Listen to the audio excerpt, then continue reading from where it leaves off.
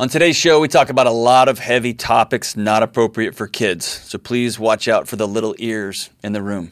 On today's show, we talk about psychotropic medications, and a mom talks about the shame she's feeling for having to go on anxiety medication.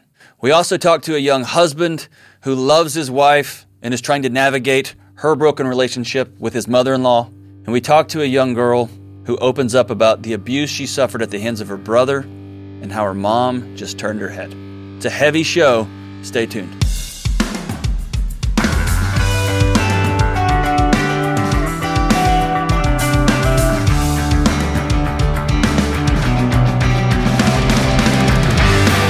Hey, what's going on? This is John, and this is the Dr. John Deloney Show, a live show where we show up and walk alongside people who are trying to figure out their life, trying to figure out what to eat, how to love, how to move.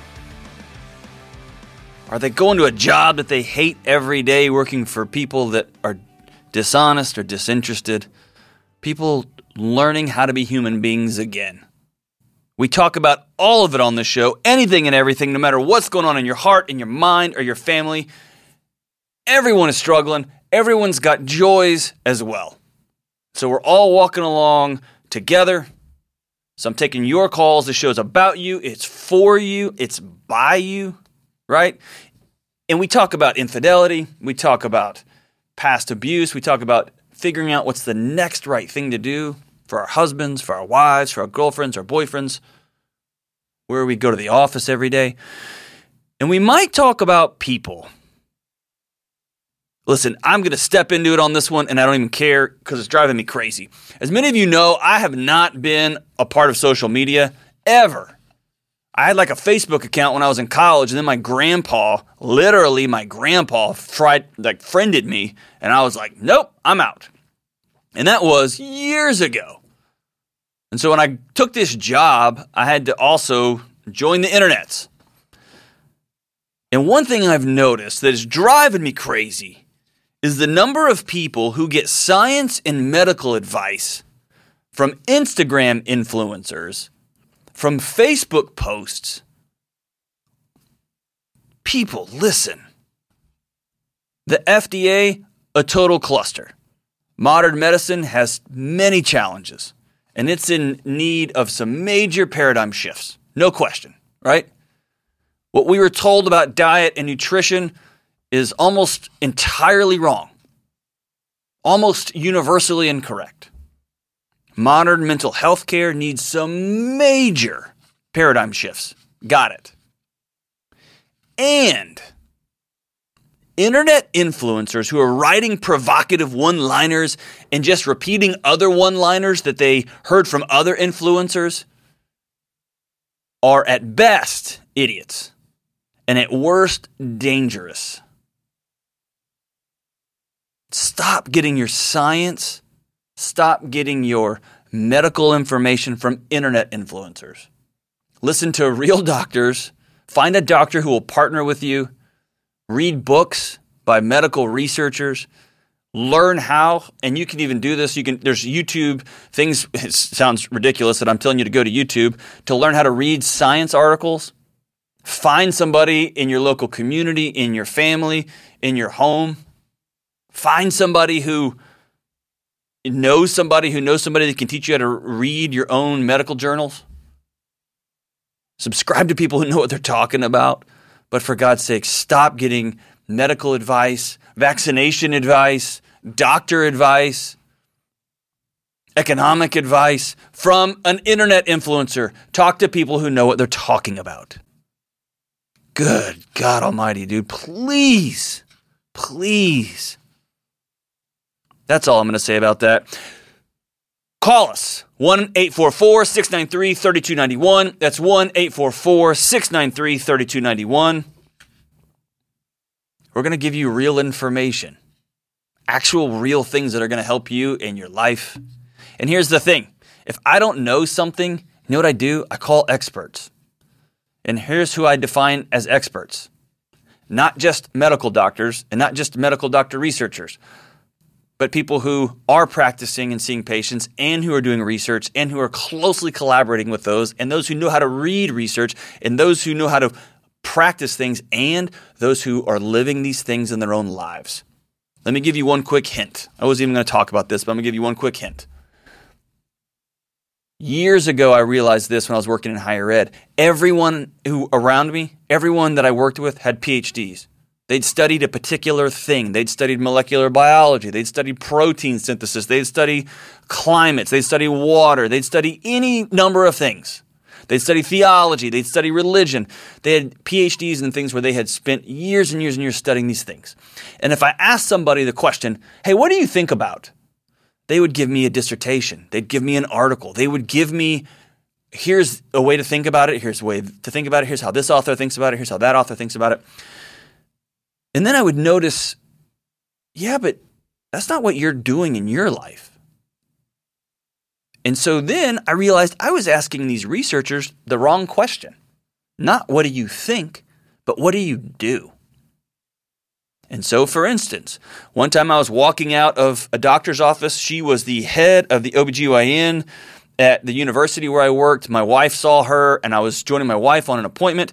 As we were leaving, this woman was a scholar, a world-class researcher. She ran some major grants, made some major advancements in the field, and she was a practitioner. And as we were leaving, I asked her, hey, by the way, do you spray your kids with bug spray, with DEET? And she hung her head. She knew exactly what I was doing, exactly where I was going with this, and she said, yeah, I do. And DEET's going to kill us all, and neurological issues, and blah. She rattled it off, but she said, at the end of the day, I'm more worried about West Nile, and I'm more worried about mosquitoes, and so I take the easy route and I spray my kids. And then I went like this. Got it. Because she knows more about it. She's a practitioner. She is brilliant, and she told me what she actually does. She sprays her kids with bug spray before they run out into the woods.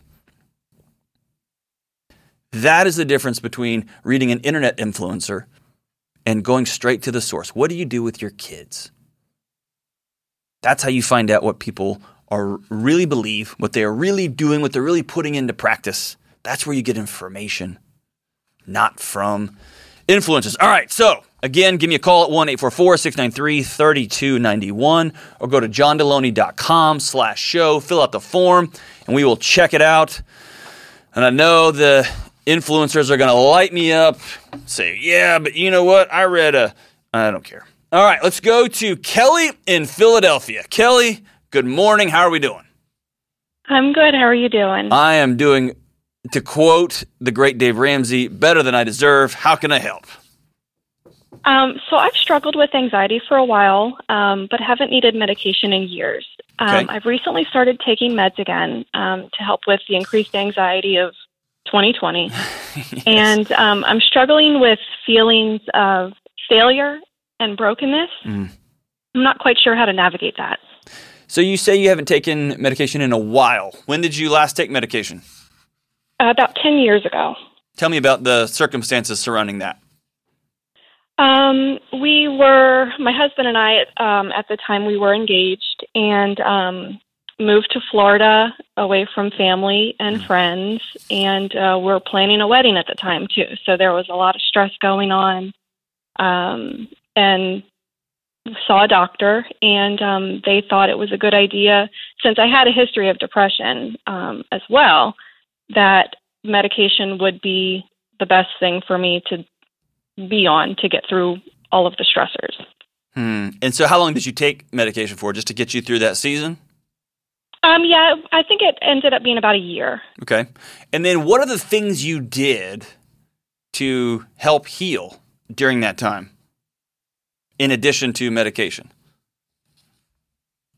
I guess I kept busy with my job at the time, socializing with friends, getting out of the house, going on weekend trips with my husband, and just different things to keep my mind off of what might be going on that wasn't so great in my life. So fast forward 10 years to right now. What finally pushed you over the edge and said, I need to go see a doctor again? I know we're all in the same position with the pandemic, and some hold on. people are... I don't want you to compare your situation to others. I want you just to tell your story because your story by itself has value. And I know other people's got it worse. I got that. I want you to tell me what happened in your life that made you one day open your eyes and say, I got to go see somebody. I try not to watch the news, but I have continued to go to the gym to exercise throughout everything, and there's screens everywhere there. So Right. you see it's getting worse. Stay home. Don't go anywhere. Don't see family for Thanksgiving. And it was probably about 2 weeks ago that I hit rock bottom. And but what besides the news? Something else. My mom, I love her. She recently retired. I get calls every day from her asking, how are cases down where you are? Are you guys okay? What's going on? So that kind of triggers the oh my gosh, like this is getting bad. This is crazy. And that just, I see her name pop up on my caller ID, and it just freaks me out because I know we're about to talk about stuff that gets my anxiety going. So back up a little bit. Do you have a good relationship with your mom? Kind of. It's not great. Okay, so the answer to that question is no. I can answer that for you because you're a good human being and you're going to say kind of. So I appreciate that about you. Walk me back to when you were a teenager. How did you and your mom get along? Not great. What does not great mean? I wasn't really given a whole lot of choices in how my life was going at the time. I was required to do these certain lessons or required to take these courses in school. So I didn't really feel like I had a lot of flexibility or freedom or voice in, day-to-day choices. It was kind of picked for me. What about your dad? How'd you get along with your old man? Growing up as a teenager, he and I fought all the time, but now he is probably my favorite person in the entire world. That's awesome. He's meant more to me as I've become a parent. I have a lot of respect for him. And tell me about your kids. I have one little boy. He just turned 7. We would have loved to have more, but he's the one we were given, and I'm so proud of him. He's That's amazing. Awesome. Okay, so I'm going to answer your question in a bigger funnel than the one you initially called me about, but I will get to your question directly. Okay? Okay. Mm-hmm. So a couple of things to note. Number one, anxiety and depression are on the same trend line. They are not distinct things like a broken ankle and cancer are. Okay? So they usually work in tandem together. And one leads to the other one, or one will push you towards feelings of one or the other, okay? So I don't want you to think that you've got all of these quote-unquote things. Your body has a particular way of taking care of you, and it will usually start with an alarm system, and it will usually start with another alarm, and then another one, and it will get louder and louder until one of the safest, most comfortable ways of shutting those alarms off is turning the lights off and getting under the covers and watching Netflix or drinking or fill in the blank with any number of numbing behaviors, working 120 hours a week. The second thing is, and you've probably heard me say this 100 times, I'm going to say it 1,000 times more. All anxiety is an alarm system. And the alarms go off generally when someone is out of control. They don't have control over their situation. When they are disconnected, or when their body is fearful of not being safe. And so when you back me up to your life situations, you grew up in a house where you had no control. People didn't care what you had to say about things. They dictated to you the way you were going to be and what you were going to do. Then you entered a season where you packed up and left everyone and everything you know to a new adventure where you were totally disconnected, you had little to no control, you were signing up, and your husband may be incredible, he may be the greatest guy ever, but you were still hitching your wagon to somebody else, right? That's an unknown entity. How's this thing going to work? Starting a new job, you have a history of depression, and then finally your alarms get so loud that you go see a doctor, which I'm proud of you for going. Good for you. And then we reach this new place where you've got this new moment in history, and it's not a new moment, but it's new for us, where literally we're still in the middle of it. We're a couple of days out from Christmas, and people are still throwing crayons at each other about the election. But you realize we don't control much of anything when it comes to democracy. I get my vote, and that's it.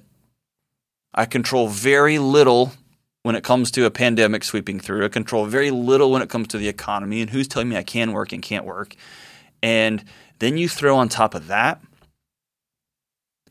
infertility challenges that you've experienced for years, which then lead to identity questions. Who am I? Why isn't my body working for me? Why can't I be the fill in the blank? My husband's identity is included in this. And suddenly your alarms are ringing off the hook, right? And so here's why I'm telling you these things. Number one, I've experienced everything I've just told you about, except I experienced infertility on the other side of that.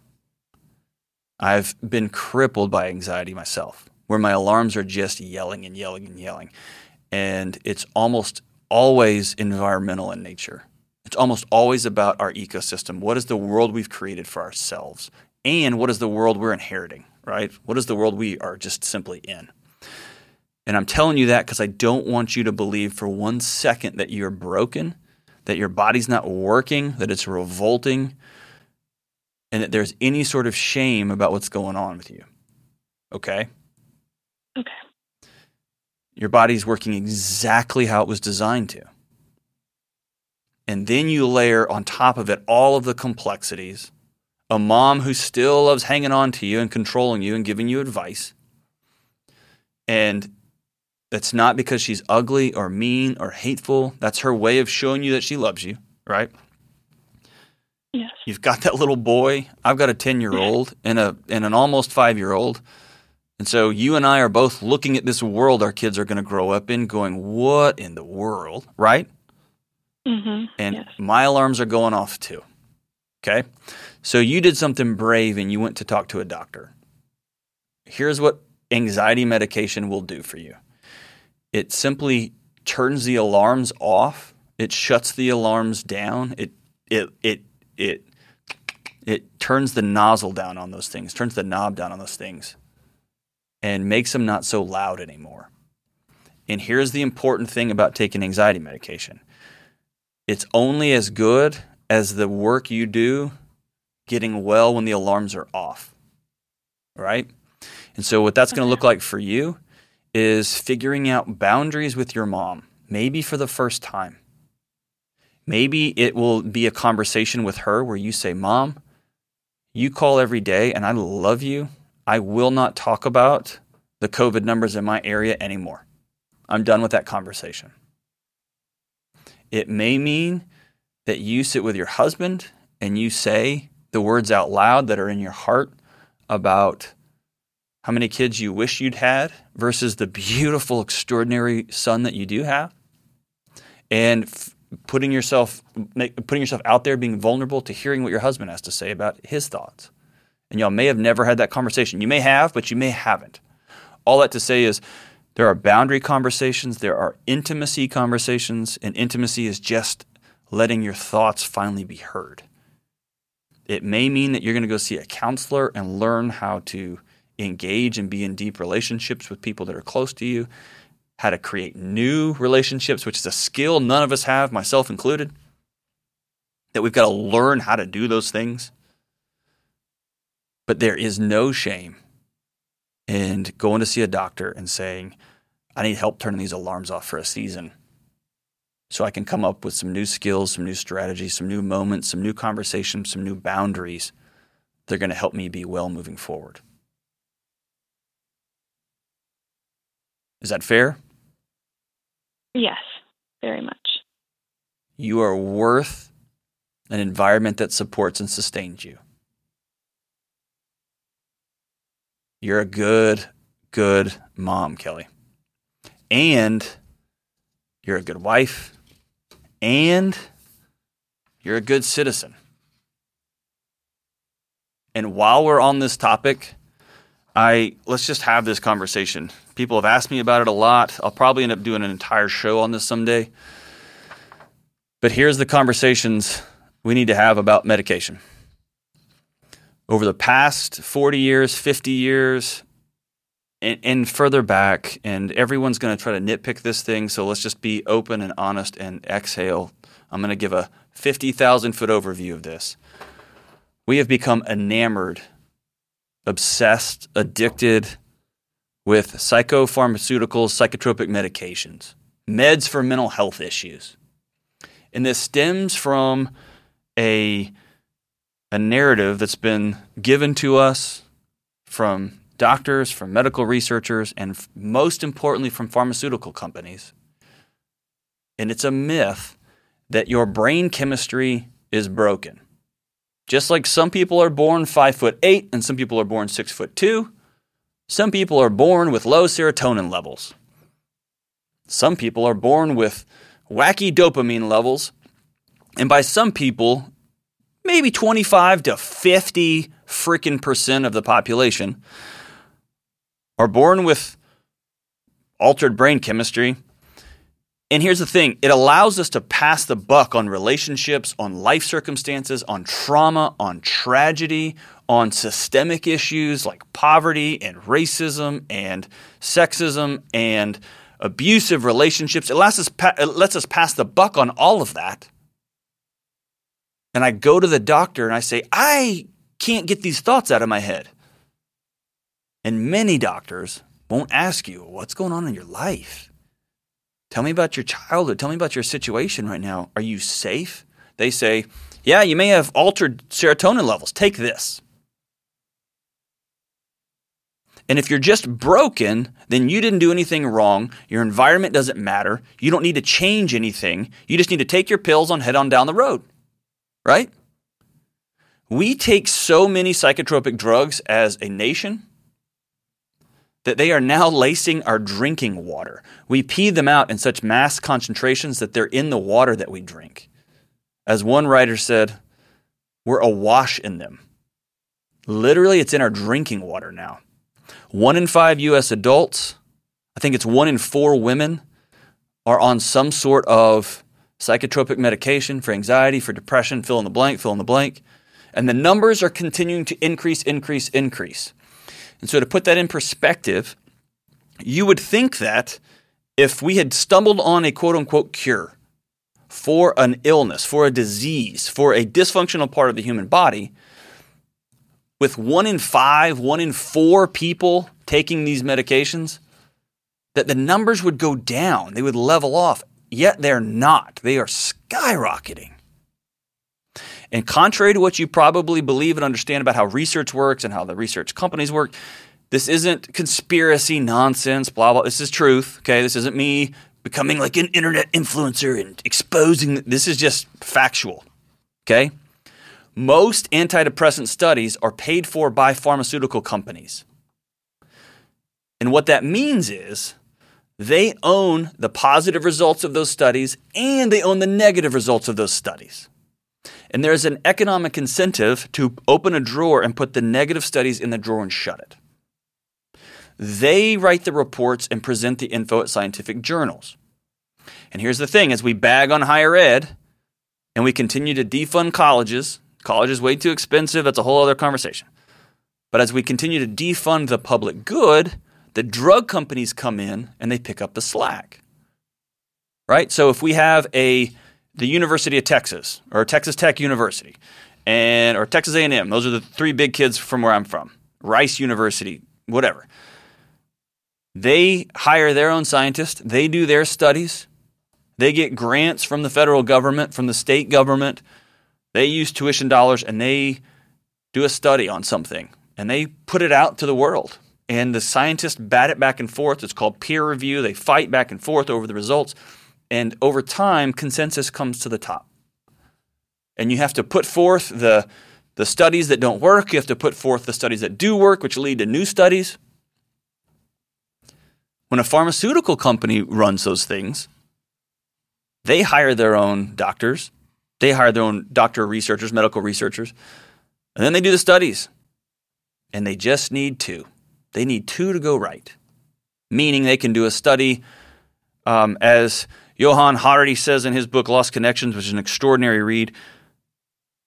They can do 1,000 studies. 998 of them on a particular drug fail. But 2 of them, one of them with a population of 16 and one of them a population of 100. And the population was 16, 9 or 10 of those people, for whatever reason, showed some trend towards positive. This pill helped them. And then in the study of 100, 52, 53 people got some help. A little bit of help here and there, or maybe a lot of help, right? 998 studies said this drug has no effects, or it may even be hurtful to you. You just need 2. And the FDA will stamp it and say that that drug is good to go to market. And so here's the deal. There is zero evidence for the low serotonin myth. That your brain produces low serotonin. Some people are just born that way, and taking pills will raise it and fix you. As Dr. Moncrief says, there's no evidence there's a chemical imbalance in depressed or anxious people's brains. The DSM, this manual, they call it the Psychiatric Bible. It's a real thick book that's got all the diagnosis, right? You've got this, you've got that, you've got this. The manual that supposedly determines a person's diagnosis, it's a mess. It's a big mess. And it almost exclusively never takes into environment, context, being at a really controlled work environment, in an abusive relationship, from a traumatic childhood, in a system that's traumatizing you. Those things don't matter. It's all about this diagnosis in your brain. Here's the truth. Almost entirely, we don't know why medications work. I'm talking about psychotropic medications. We don't know why they work. We simply don't know. There are a number of people who have incredibly positive results and they do well. It could be from placebo. That could be from actual support and help. And here's the deal. I am one of them. I got bent low by anxiety to the point that I was spinning out all over the place. And I took anxiety medications for a season and they worked awesome. When I'd ask my doctor, why do these work? He'd say, I don't know. They were originally designed for congestion and people were reporting, hey, I'm feeling less anxious. And so they are a whole class of drugs that are prescribed off-label, off-brand. But they worked. So here's the broad picture of medication. For folks who are dealing with major depressive disorders, schizophrenia, bipolar, medication is magic. It can be extraordinary, particularly if you are doing it in partnership with a great therapist, with good community groups, with skilled practitioners who know how to teach you how to do relationships. And there are mental health issues, again, like schizophrenia, bipolar, some of these things that have brain lesions. Your brain is actually different, okay? There are others, like myself, who took anxiety medication for a season and it worked wonders. And I took it for a season, for a specific season, and I partnered with a doctor whose goal was to teach me how to take ownership of my own health. He didn't tell me, and I had 2 doctors, one holistic doctor and one medical doctor. Neither of them told me I was broken forever. Neither of them told me, hey, your brain is just dysfunctional and it's always going to be that way, so you need to take medicine. The analogy I got was, hey, you were training for a marathon and you stepped off the curb and really messed up your ankle. And it just so happens your ankle's in your head.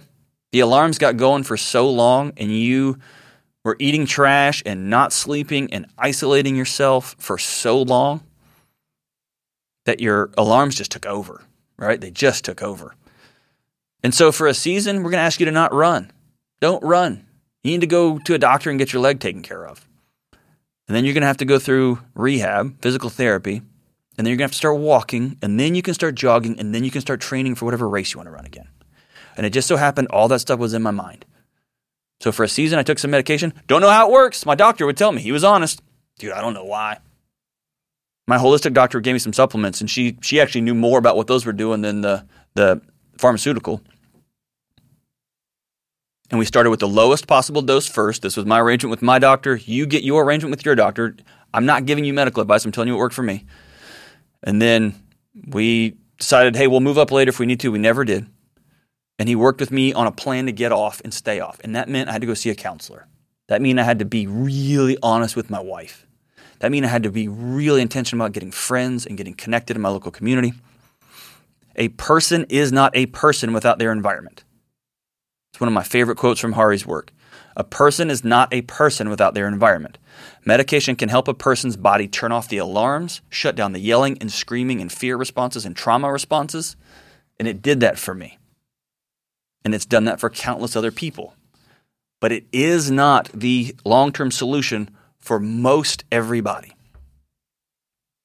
And so just like we just did with Kelly, she is brave and she is strong, and I'm so proud of her for having courage, for being a great mom, being a great partner, and for recognizing I'm not doing well. But seriously,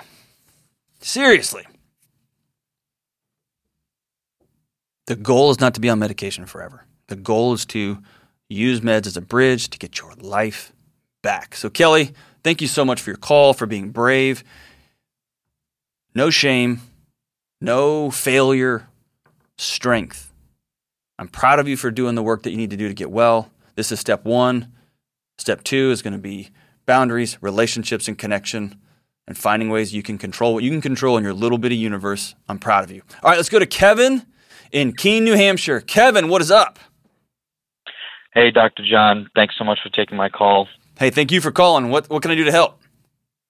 Sure. So, my wife and mother-in-law haven't spoken really since about February, March of this year. And this is the first kind of holiday season without them talking to each other. I want to try to be the best husband I can for my wife, and I know that my own mental capacity, I try to fix things all the time. So I'm trying to see what's the best thing I can do. How's the best way I can be supportive for her. So why aren't they talking? Well, it kind of goes back a little ways, but my mother-in-law struggles with alcohol abuse. Mm-hmm. This kind of spring and summer, she went into a couple rehab facilities. I can't remember how many different ones, but the first one she was kind of forced into by my sister-in-law. And because she came over to our house when we set the boundary of not having any alcohol in the house, and she brought alcohol into our house. So we kind of cut off communication there because we have little ones. Yeah, you did the absolute right thing there. I'm proud of you for that. Good for you. Thank you. Good for you. So bring me to how can I help you guys right now? Is your wife just struggling, crumbling under that broken relationship, or how are you caught in the middle of this? So we've gone and we've helped her set up a couple counseling sessions with a Christian counselor. It's been going good, but I noticed around Thanksgiving that it was eating her. It was eating at her a little bit. Yep. That she wasn't seeing her mom. Mm-hmm. I don't know if it was a part of guilt. I don't know if it was just missing her. But I know that it was eating her, and I know that Christmas is coming up around the corner. Yep. So I want to be as supportive as I can. So Kevin, you are husband of the year. Good for you, brother, for just wanting to be there for your wife and for recognizing you're an advice giver and a fixer, and that's not what's going to help in this moment. Awesome. All right, so here's what your wife is feeling. All of that. She is grieving a fantasy that is dead and gone. And the fantasy is most people's wish, what should be, is that our moms are there for us. They're whole, they're connected, they show up to a warm house with a fire and great food over Thanksgiving. And your wife's mother is in rehab, again, is disconnected because she brought alcohol into your home in violation of the boundaries you drew for her. So your wife is grieving, she is sad, her fantasy is busted up. She misses her mom, and that just sucks. And then you are astute, man. Christmas comes on the same day every year, so here it comes. So here's what I want you to do today. I want you to tell your wife that you want to have a conversation about Christmas and her mom, and you want to do it in a couple of days. And I want you to ask your wife to write your mom a letter write her mom a letter that she's never going to send. A letter about how she feels. A letter about how she misses her. A letter about what she's missing with her grandkids. And a letter that says, I hope that we can reconcile someday, but not now. And I want your wife to write that letter, and then she's going to read it to you. She's going to read it to you, so she's going to have to be vulnerable and open with you. She's going to read that letter to you, and then you guys are going to make a plan for Christmas together. And your wife is going to inform that. Of course, you know where you want it to head, where you want it to be, but she's going to inform the season. And it's not going to include her mom. And you're going to hold her hands during this process and just look her in the eye and say, this sucks and I'm sorry. And what you're doing for her is you're creating space. You are moving things out of the way so your wife can have space to grieve and just be sad. And here's the thing, Kevin, this may just be a sad season. This may be the season where the fantasy, the luster, the shine is wearing off. And this is just going to be what this is going to be, at least for 2020, maybe for 2021, maybe forever. And so by writing a letter to her mom, she gets all these thoughts that are weighing her down. She gets them out of her head and on paper. They're directed to a person. And by saying them to you, y'all are going to have a connection, a vulnerability connection, an intimacy connection. And she's going to say the words out loud. Mom, here's how I feel. Here's what you're missing. Here's where I'm pissed off. Here's where I hate what you have done. And here's where I hope deeply that we can come back together someday. And then y'all are going to plan out what Christmas is going to be. And then you're going to have to make space for your wife just to be sad this season. She'll be joyful, but this is going to be a season for sadness. And what we're going to hope that that plan will help. But you're going to have to work on you this season, Kevin, because your wife's just going to have to grieve this. So the greatest thing you can do is create space. Give her the opportunity to. Tell her you're there for her. Tell her that you love her and you're supporting her. Take a deep breath, drop your shoulders, and then head on into the season. Kevin, I'm proud of you. You're a good husband. Good for you. And let's get through this, all of us together. Let's take one more call. Let's go to Michelle in San Luis Obispo. What's going on, Michelle? Hi, John. How are you? I am doing all right. How about you? I'm doing all right. All right. How can I help today? When I was younger, I was sexually abused by my brothers, by both of them. And sorry. My mom knew what was going on. And my brothers, they've apologized to me about it later in life. And my mom admitted that she knew what was going on, but she didn't know what to do. But my issue is one of my brothers still continued his behaviors. He has been watching child pornography and he's done really messed up things with my dog. And he's also physically assaulted me 3 years ago. And I ended up having a miscarriage afterwards. But I'm sorry, I can't actually catch my breath. I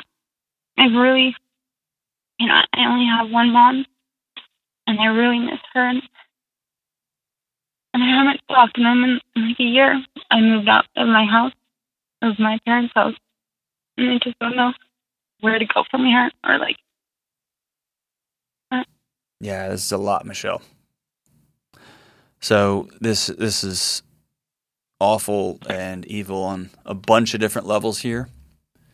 And I'm going to speak real directly and honest with you, okay? Okay.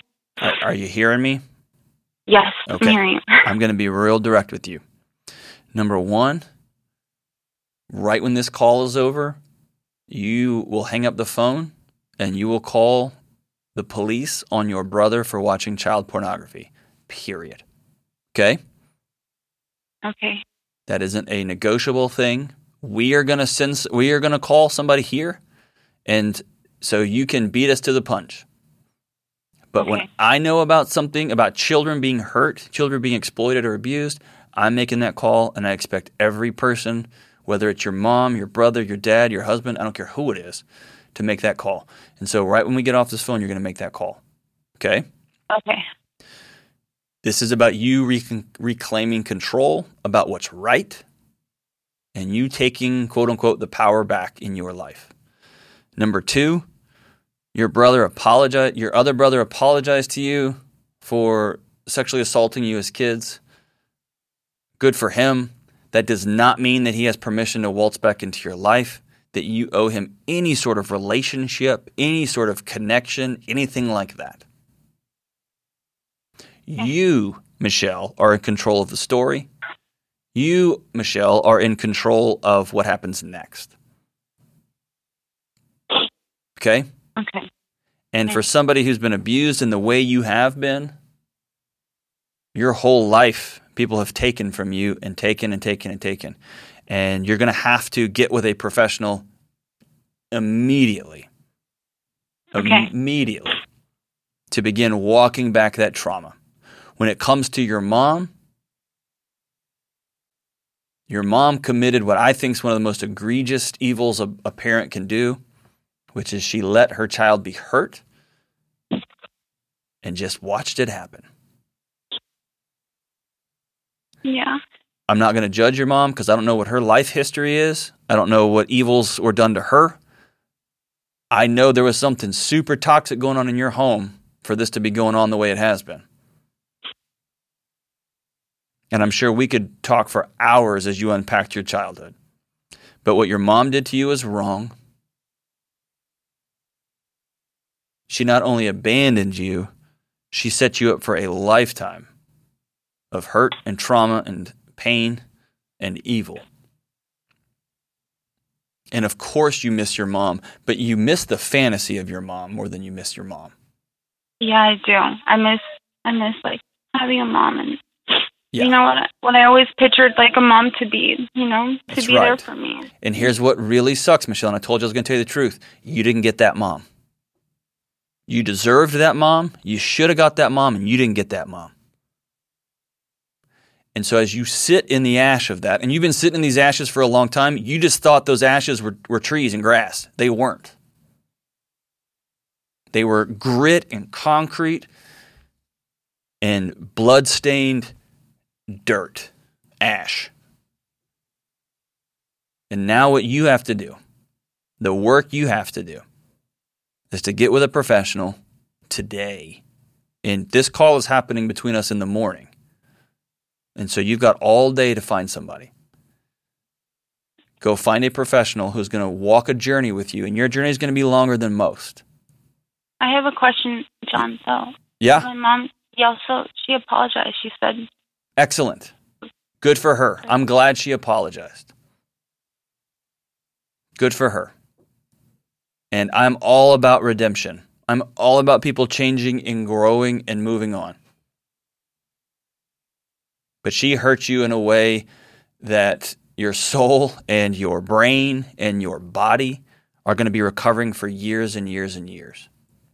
Because if you can't trust your mom to show up and stop evil, who in God's name can you trust? Right? yeah, right. I don't know a lot about the world, but I know the world's a crummy place sometimes, and that's why moms and dads are there, to protect children. And your mom didn't show up. When my brother, when he assaulted me 3 years ago, when he physically assaulted me 3 years ago, my mom, called the police, and I was living at my parents' house at that time. And Good for her. Hey, listen. I want you to hear what you're doing, which is classic abuse survivor behavior. You're trying to make everyone else okay. You're trying to come up with excuses and reasons why you shouldn't hurt so bad, why they're not quite as bad as it seems on paper. And here's the thing, 20 years ago, 30 years ago, Maybe your mom is a radically different human being. She's a vigilante now. She is high support. She is take no crap off of anybody. Burn all of them down who hurt my baby girl. Maybe that's the way she is. Awesome. Good for her. You still have healing to do that you cannot do if you are tethered to her right now. That doesn't mean that your relationship's over forever, but it does mean for a season there's got to be some space and separation because you don't even know what healthy love looks like, feels like. You don't know what that sidewalk feels like when you walk on it and it's totally firm and it's safe. You don't know what green grass and trees feel like and smell like. Your body has never experienced a flower because you've been living in ash. And so today, you're going to call the police on your brother for continuing to perpetuate child pornography. Today, you're going to call a therapist and say, for the first time in a long time, I'm going to take care of me. I need help. And what's going to happen over time is you're going to work to establish relationships with the women in your community that you trust, that will become surrogate moms to you, that will lean into your life, that will honor you and will cherish you and will protect you, will give you wisdom, give you safety. And then when you get tethered into those relationships, then you will be safe enough to maybe invite your mom out for coffee and say, hi, how are you? Because you're going to know strength then, you're going to know safety then that you have never felt and never known. Brother's job is to burn the world down for his little sister, not to abuse her. The other brother's job is to knock the teeth out of the older brother who abuses my sister, not to join in. And the mom's job is to burn it all down for my daughter, not to turn my head the other way. Michelle, I'm so sorry. You deserved more than this. And I don't mean this trite, and I don't mean this disrespectfully. There is healing on the other side of this. And it's going to be a hard, exhausting road, which means you got to get people around you that you trust and will care for you. But there is healing on the other way, and it starts with that phone call to 911. It starts with that phone call to a therapist. It starts with you finding a friend or another woman in your community, where you work, at your church, letting her know, here's what happened to me, here's my childhood, and I need someone to lean on in the next year, in the next 2 years, because I got a long road to walk. So as you make this journey, Michelle, as you make these calls, as you start leaning into the future here, we're here for you. Shoot me an email, give me a call. We'll have you back on the show, talk about how your progress is going. Make no mistake, it's going to be ugly and messy. Your mom doesn't get a vote, your brothers don't get a vote, your dad doesn't get a vote. None of those people who hurt you get a vote. It's time you put on your oxygen mask, Michelle, and start taking care of you. And it starts today. Thank you so much for calling. So as we wrap up today's show, I'm going to go back to a 1967 classic, one of the greatest voices in the history of Earth. Miss Nina Simone, most beautiful voices, beautiful truth teller, crass, hilarious, gorgeous. She wrote a song called Keeper of the Flame. And in this 1967 classic, she writes, I'm the keeper of the flame. My torch of love lights his name. Ask no pity, beg my shame. I'm the keeper of the flame. Played with fire and I was burned. Give a heart, but I was spurned. All these times I've yearned just to have my love returned. Years have passed by, that spark still remains. True love can't die, it smolders in flame. When the fire is burning off and the angels call my name, the dying love will leave no doubt. I'm the keeper of the flame. Make your day better and go listen to some Nina Simone. This has been the Dr. John Deloney Show.